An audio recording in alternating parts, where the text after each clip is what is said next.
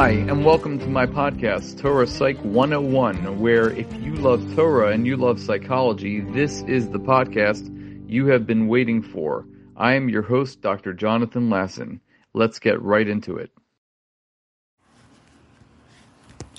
I've been commenting more and more about people in our shtetl that we call Baltimore, and it seems like people are getting wealthier by the year. You just look at housing as an example. When we moved to Baltimore some 22 years ago, a house going for $250,000 was considered a house of somebody who must be very wealthy. But nowadays, you'd be lucky to find a two-bedroom house for less than $400,000. Not only that, but people are knocking down these little two-bedroom, $400,000 houses in order to build these million-dollar homes, with a pool, of course, you know. So people are spending a lot more on vacations and cars, you name it. And we have fundraisers galore, and the goals are getting higher and higher. So $1 million is like a very small amount for even a relatively small institution.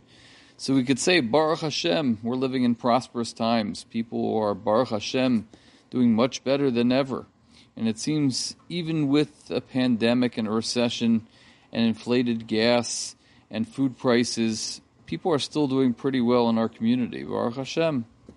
So during the times of the Kli Yakar, the Jews were also very prosperous. The Kli Yakar, who we know is the author of a major commentary on the Torah, he lived in central Poland in the late 1500s, and he served as a Rav of the city of Lvov for about 25 years. And in 1601, he became very sick, and he vowed that if HaKadosh Baruch Hu were to spare his life, he would publish a sefer with his commentary on the Torah. And sure enough, we have the Kli Yakar. And he survived, and his Torah was disseminated amongst the Yidden in that area, and then eventually throughout the world. And he became to the chief Rav of Prague until he passed away in 1619. And he was known by the name of Rav Shlomo Ephraim. Last name was Lunchitz, and Shlomo was added while he was sick, and he made this vow that if HaKadosh Baruch Hu would heal him, that he would write his Sfarim. And as he was writing his Sfarim, he was studying under some great Rabbanim. One of his own students was the Tosfos Yontif, and he would oftentimes point out the follies or the failings of the wealthy and those who would parade around in their ostentatious lifestyles. And the Kli Yakar actually brings a pasuk from our Parshas Devarim, that talks about this whole idea that we need to be more modest in our lifestyle. The pasuk says, Rav lachem sov es hahar hazeh, pnu lachem tzafona.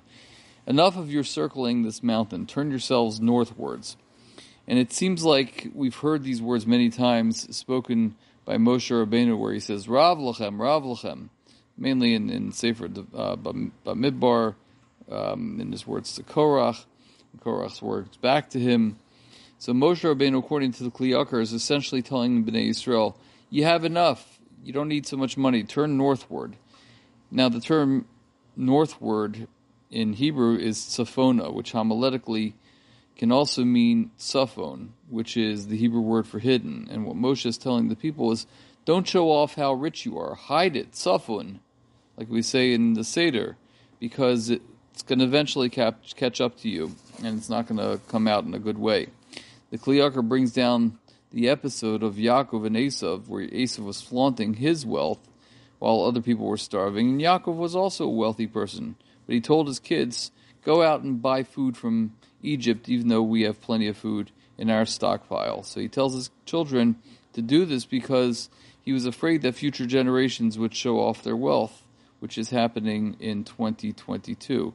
So he sends them to Mitzrayim with the words, Lama Tisro, why would you want to flaunt your wealth? And this is a lesson for all time. And we just had a week where the largest Mega Millions jackpot was won by someone, I think out in Illinois. It was over $1 billion. And we know that the research on lottery winners doesn't point to really positive mental health outcomes for people who all of a sudden come into wealth. So we have to take a lesson to our times of prosperity and continue to work hard for our money and not lay back and hope that the government or other sources are going to supply us with our needs. But more importantly, we can never show off what we have because we know that HaKadosh Baruch Hu can take away our wealth in the blink of an eye.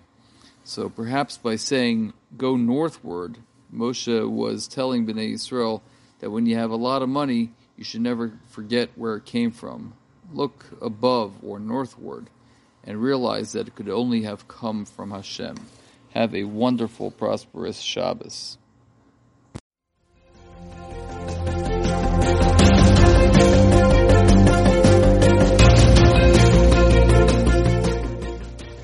Thanks for listening to my podcast. I am Dr. Jonathan Lasson, a therapist, educator, and lifelong learner.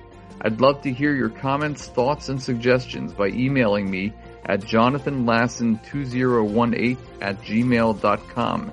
That's JONATHANLASSON 2018@gmail.com. I look forward to hearing from you and learning from you. I hope you enjoyed this podcast and are psyched for our next Torah Psych podcast.